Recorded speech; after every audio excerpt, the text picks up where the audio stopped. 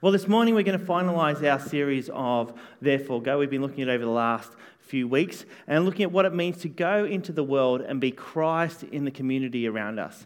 Now, we started this series looking at the Good Samaritan and how that Samaritan went above and beyond to look after the beaten up man that he cared for.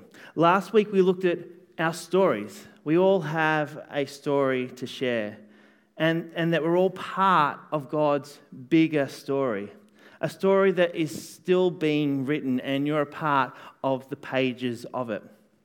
But before we get started onto Acts today, I want to invite Keith up to share a little bit of how he and Jeanette have followed Jesus into almost like the Good Samaritan as such, but into what they've been doing to sort of look after for people. And I know Keith's a very humble fellow, but it's a fantastic way of being Christ in the area. So thanks, Keith. You're right. Right, well, there you go. I'm not sure what I'm doing, really. You want me to talk about the... Oh, I see. We go for a walk, and I've got to say to you, when Peter asked me to do this, I thought, what Jeanette and I do is no different to anybody else in this church, okay? So we're not really the Good Samaritans. We go for a walk through a park near us, and we noticed that there was a person who had pitched a tent in the gazebo in the park and was living there. And I thought it wasn't a good place to be. I mean, the tent wasn't that big, thick, and it was on bricks and concrete, and her mattress, in fact, was one of those exercise mats, so you can imagine how cold it would be. Well, we met these two guys. We didn't quite understand who they were, but they were from the Salvation Army, and they were going there to make sure this lady in the tent had the things she needed. So Jeanette had made some soup with chicken and veggies, and so we put it in a flask with a corned beef bread roll, and we took it down to this lady. Apparently we weren't the only ones. We discovered yesterday a lady was taking down coffee in a flask. We were at one stage heard that we were encouraging her to stay, which wasn't a good thing apparently. But when I went down there, the council had had a complaint and were moving her on. And so they found some accommodation for her in Croydon. But one of the comments from the Salvation Army is a bit disturbing. He said this is going to become a very common occurrence. So we do it because I think Peter said to me, why did you do that? With great respect, I think it's the way we were brought up. But also in John, I always remember Jesus saying to the disciples, when I'm gone, I want you to continue doing my work. And I think that today we are still God's disciples, so we continue doing his work. That's great. Small stories of what God's doing in and through people like Keith and Jeanette. And I know that that's not the only story that we could share. We could have a whole morning of people coming up and sharing those. I think Keith said to me, it's no different to what anyone else is doing. He said it then. It actually is a great story to hear, isn't it? A story of how God just nudged them to take some soup down to a person that needed some soup. We can all do that. We can all do that. We have a story to share. And God has said, therefore, go. Sometimes it's scary or uncomfortable for some of us, though, isn't it? Sometimes it's scary for us to do that, and I acknowledge that. Iona last Sunday night preached, and she did a great job. But she reminded us last Sunday evening that most people in our world are just after some contact, just someone to strike up a conversation with them. It's actually welcomed by most people. And so I want to encourage you to start your day with that prayer that I suggested a few weeks back, that God, this morning, keep my eyes open to where you need me to be today. And that is what Keith and Jeanette have done. They saw the need said, God, I can fill a need. It's a simple prayer that allows God to take you on a journey to be missional into the area. When you pray a prayer like that, be ready to act on it as well, though. So this morning I want to move this a little further because we're called to consider who is our neighbour and being open to be a godly presence to them. We're called to share a story, our story, but we're also called to go that next stage as well and share God's story. The good news that each of us who know Jesus Christ as Lord and Saviour has accepted for ourselves. We know that story because it is good news, isn't it? It's great news. And it's news that it shouldn't be kept to ourselves.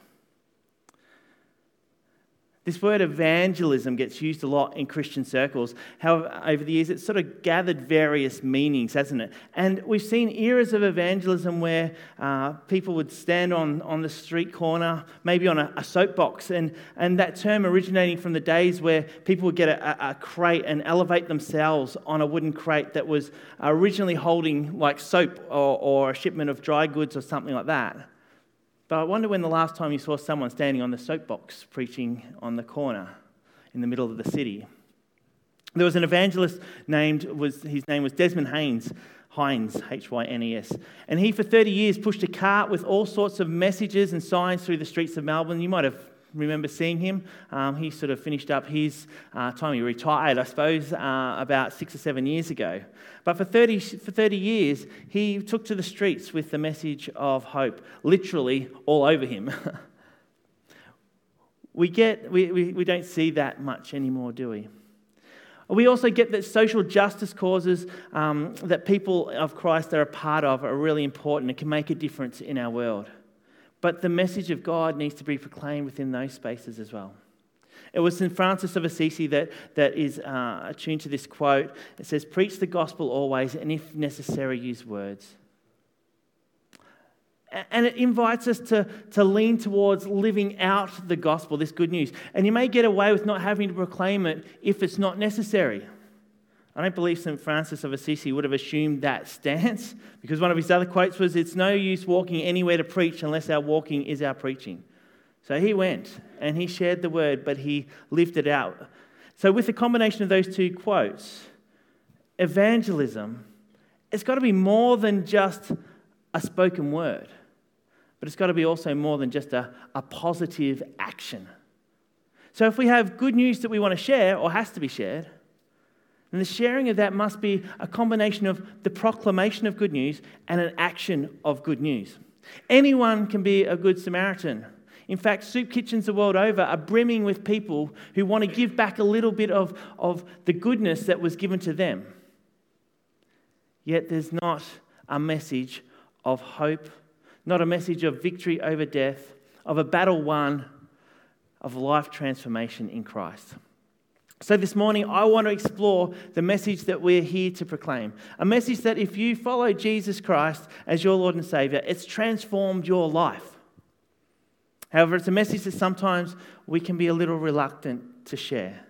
A message that perhaps isn't always greeted with smiles or embraces.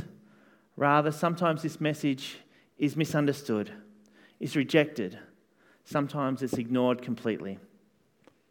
In a few weeks' time, we're going to have a guy from Open Doors come and speak to us through our Mission Month about proclaiming the message of Christ into areas where it is dangerous to proclaim the message of Christ. Now, we here in Kilsyth South, in Melbourne, in Australia, we have no real present danger in sharing faith with others, do we? No real present. We're not going to be locked up if we share our faith. We won't be beaten up because of it. Maybe there'll be some strained relationships every now and again. You might even get someone sharing some choice words about what they think about what you're saying. But the reality is, sharing a message that has been given to you of hope and security, that has defeated the battles in your life, is a message that you might want to share with someone, and that we should be able to share with vigor. So this morning I want to explore that message. And my hope is that as you share good news, that you'll be able to bring that good news into the conversations that you have daily, weekly. Now, the term evangelism, it comes from a Greek word, euangelion, which literally means good news. When someone would win a war, there would be a messenger that would come back from there to the city to declare, to speak out the good news. The war has been won. The battle is over. But this messenger was the bearer of the euangelion, the good news. But the euangelia zomai, big long word, it's a verb that means the messenger proclaimed the good news. The proclamation of this good news. The proclamation that victory had been won. This word has a bit of a sense of urgency. You can imagine the war's been won, but the people at home don't know it yet. So there's an urgency. Get back and share this good news. It's often translated in our Bibles as gospel, good news. We naturally make the move to the good news being about the salvation through Christ. And that's appropriate because that ultimately is the good news, is the best news that anyone could have. And the outline of the gospel is, and we know this, is God is holy, He's our creator, He's our judge. God made us to be in relationship with Himself, to worship, to be together. However, humans have sinned in action and in attitude. We've turned our back on God. We've said no to God. And the response or the result of that is a separation. God's designed us to be in relationship and we've turned our back on Him. So God provided some sort of a solution. What a solution it was. That He sent His Son, the triune, part of the triune, part together with God, sent His Son, Jesus Christ, fully God, fully man, to die on the earth, to die the death that I deserve, to die the death that you deserve. God raised Him up for our justification and proving that He is the Son of God. But there's one more step. We must respond. There's a response to this gift that we've been offered. We don't deserve it. It's a gift, though, that is given freely. And our response must be to turn back to God, to have faith, turning from our old ways and trusting in a new way, one with Christ as central to our lives. As people of faith, if that's been your story, you need to know to share that story. It's a story of salvation for all who know and believe. Know it. Be able to verbalize it and share it. I often hear the question of how do I share that with others? And it's a good question. The opportunity doesn't normally come up in a general conversation. How was your week? It's been good. Do you want to hear the gospel? It doesn't normally come up like that. And all of a sudden you're sharing 4-point sort of system of being able to share that story. I understand that. But we must be ready still. You must be ready to share the story of Jesus Christ with others. Old Testament theologian Walter Brueggemann actually suggests a different way to consider the good news and how to share it. And he uses 3 stories. And I want to consider these 3 stories through looking at Acts and the stoning of Stephen. The 3 stories are this. The first story is there's a battle. There's a battle it's a struggle between good and evil. A hidden battle as such. It's not a battle that we go out and fight. In the salvation story, it's the victory of Christ defeating death. It's an impossible story by human standards, but with Christ all things are possible. The battle of Yahweh versus Pharaoh was a battle where in the Old Testament, and we heard about the Exodus with the young guys, that represented the freedom of the Israelite nation. Pharaoh represented the heavy oppression. The battle came through these 10 plagues. But the victory is not really clear until the sea had parted and the Egyptian soldiers were buried under the water and washed up on the shore. The song of Moses and Miriam in Exodus 15 concludes with, "The Lord reigns forever and ever. The battle's been won. Yahweh has victory." So this first story is all about the battle. The second story is the job of the announcer, the proclaimer, the evangelist, whose job it is to portray the events that have happened. It's making known what has happened and what the outcome has been. So in this Exodus story, the announcer comes through Miriam and these other women who took up tambourines and danced over Yahweh's triumph of horse and rider that he's thrown into the sea. You can read that in Exodus 15. We're given this good news. The horse and the rider that was after them has been overthrown. The horse and rider, they're symbols of the power of Egypt that had been oppressing them for so long. And now that's been taken down and destroyed. In their singing, they are proclaiming the goodness of God, that the battle that God was fighting has been won. And now there's a changed reality. There's a new reality to live into. They didn't live into it real well because they always wanted to go back. But there's a changed reality. It's not going to be the same again. The third story is that lived out changed reality. It's the transformation that this new reality begins. It's receiving and responding to this good news. And it's a response that changes the reality that has occurred because of the victory over this conflict. It's a part where God starts to transform our lives. And as the listener hears the story of God winning the battle, we respond to this victory. So think about the Exodus story. We see Israel respond. They get a new governance system, one where Yahweh literally leads them through the desert. The old reign is no longer. That heavy rule of Pharaoh is no longer. There's no more slavery, no more captivity. Rather, the bread falls from heaven. They follow God wherever God leads. They forget the victories. They grumble along the way. Humanity hasn't changed much over the many years. But three stories that mold together to proclaim the goodness of God, the good news of God. Now, if we look at Acts chapter 7, we can see these three stories starting to unfold as well. As we've got this amazing story of Stephen, who in chapter 6, verse 8, is described as a man full of God's grace and power, who performed great wonders and signs among the people. He was an amazing man. However, opposition rose up against him. And we start to hear the story of battle starting to break out in chapter 6. We hear how Jews from the synagogue of the freedmen began to argue with Stephen. And in Acts 6, verse 10, it says, "But they could not stand up against the wisdom of the Spirit, the wisdom the Spirit gave him as he spoke," gave Stephen. There was this battle happening.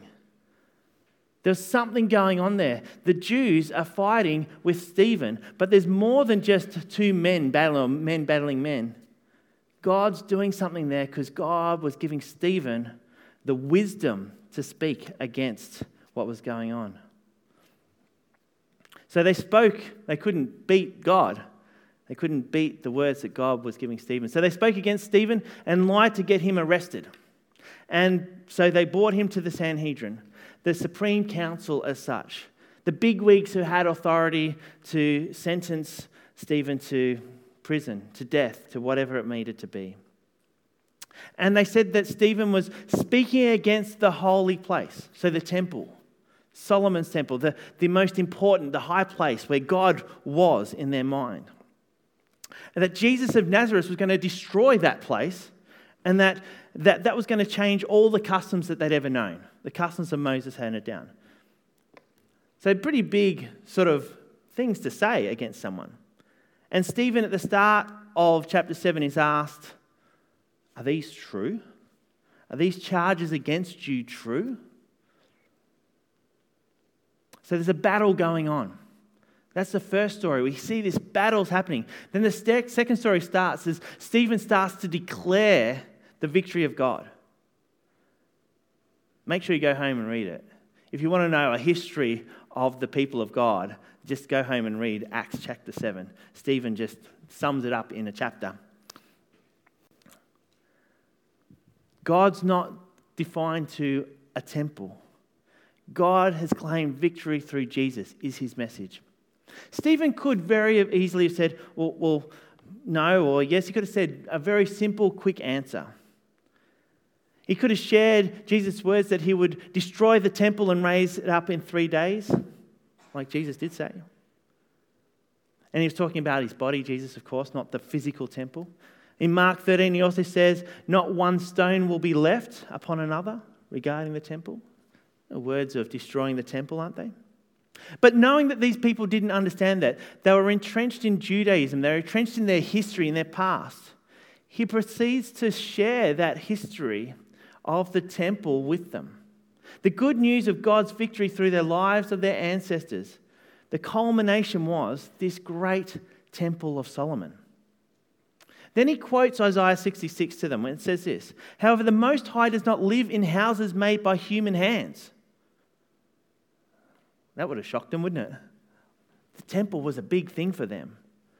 And he's saying, no, God's not confined to the human-made houses. Instead, heaven is my throne. The prophet says, as heaven is my throne, this is Isaiah 66, heaven is my throne, and the earth is my footstool. What kind of house will you build for me, says the Lord? Or where will my resting place be? Has not my hand made all these things? He's hitting back on them in a major way. But then he goes even harder on them. I love these next verses, verses 7 to 51. And he sort of doesn't hold back at all, and he proclaims the victory.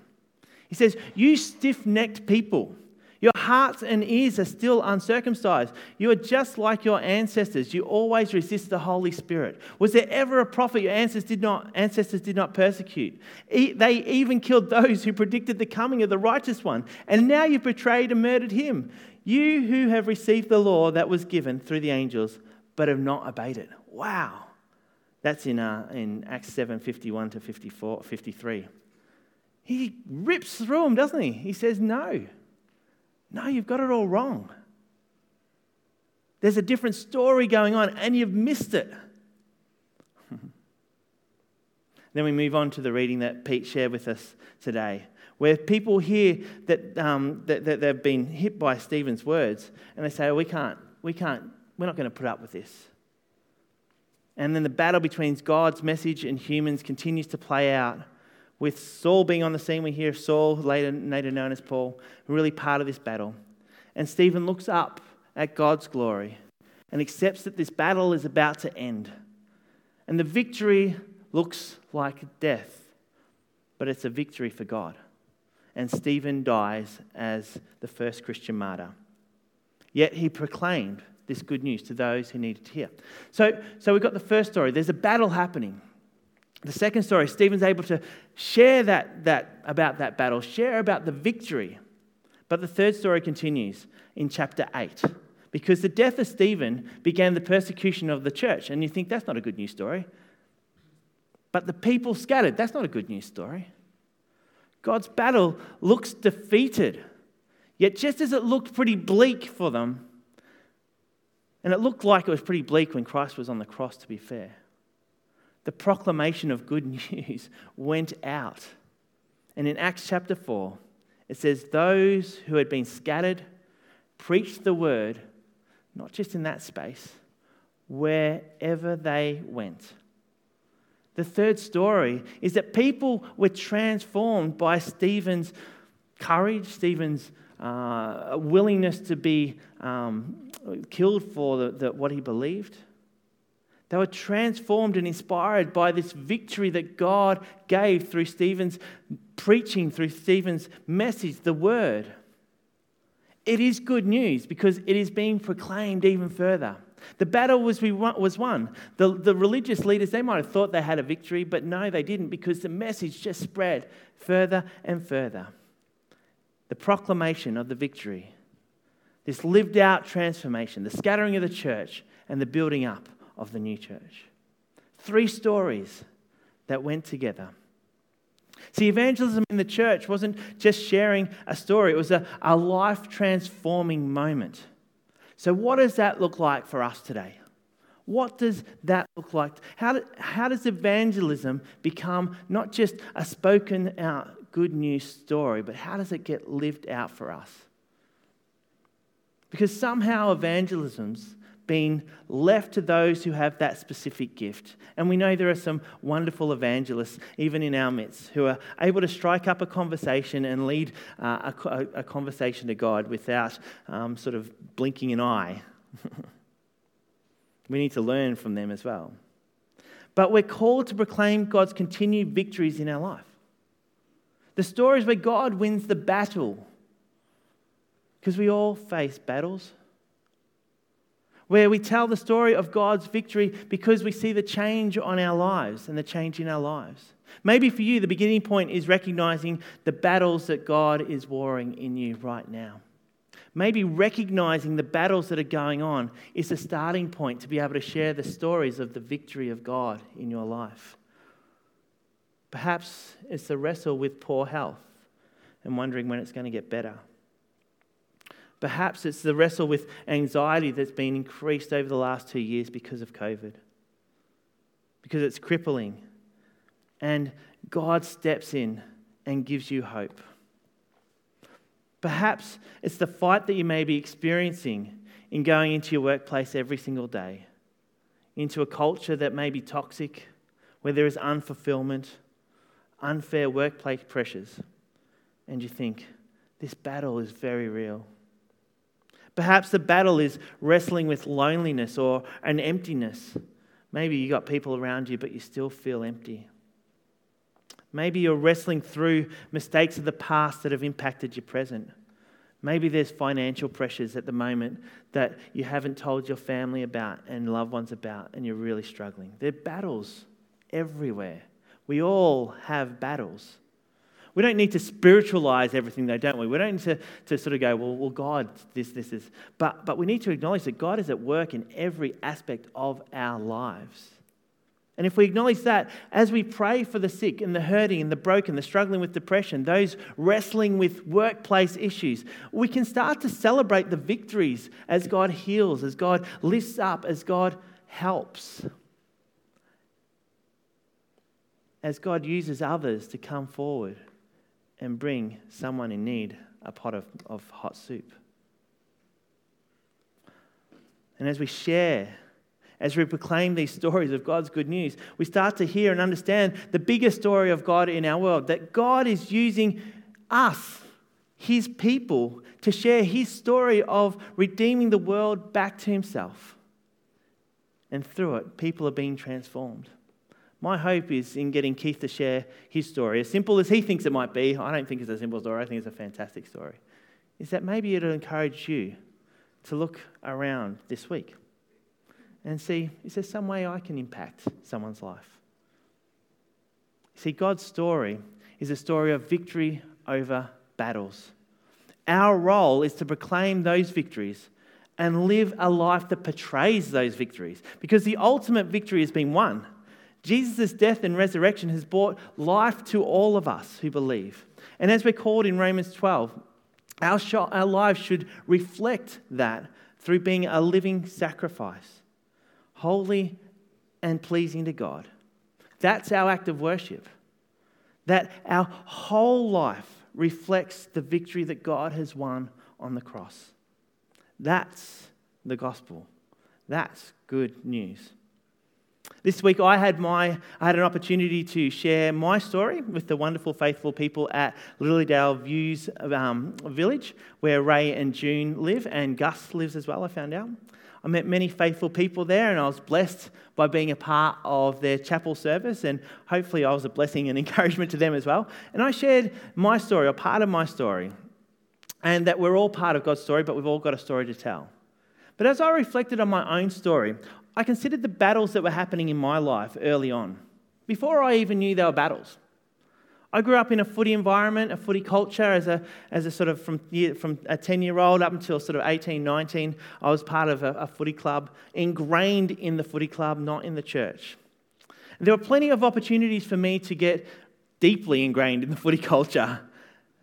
From an early age, some of my friends were drinking, they were smoking, they were doing all sorts of things that I just didn't want to be a part of. There were things that in that footy club that I know that were unedifying for anyone, let alone under 18s. Yet unknown to me, I believe that God was steering me away from that and putting me into a group of friends at my school that were different, that had a different story, a good news story, a story they shared with me through their lives, through their actions, through their words. And I remember hearing from my friends that God loves me just as I am. I remember being invited to play guitar. I'd been learning guitar and play guitar. And they invited me to play guitar at church. And I learnt Shine, Jesus, Shine. It's one of my first songs. That's the era I grew up in. That's why I don't know as many hymns, but I know Shine, Jesus, Shine. And I remember being encouraged to learn Bible verses that told me about God's love for me and that I don't hit the standards that God expects of me, but whilst I was still a sinner, Christ died for me in Romans 5:8. I heard about how God changes lives of others. It was good news that was proclaimed, but I also saw it lived out. It wasn't packaged up into a neat little package over dinner where someone said, this is the 4 steps you take. It was through many faithful friends who continually shared with me through my high school years, living out a starkly different life to what I saw at the footy club. They drew me to Christ through their words and actions. That's where I wanted to be. I wanted to hang around with them. I wanted to know what made them tick. I wanted to be like them. And I believe God was preparing the way for me to know Him. Because there was a battle going on that I could have very easily succumbed to within that footy club. My teenage years could have been a totally different story. But I believe God won the battle. They shared the message of hope. They proclaimed it, and by action they lived it out. And I had the opportunity to accept this good news for myself. So as I reflect on my life, the direction that God's led myself and my family over the last 30 years, I have to admit, there are battles that God has won that I have not proclaimed. There are times where I've not acted in a way that's matched the message that I've preached.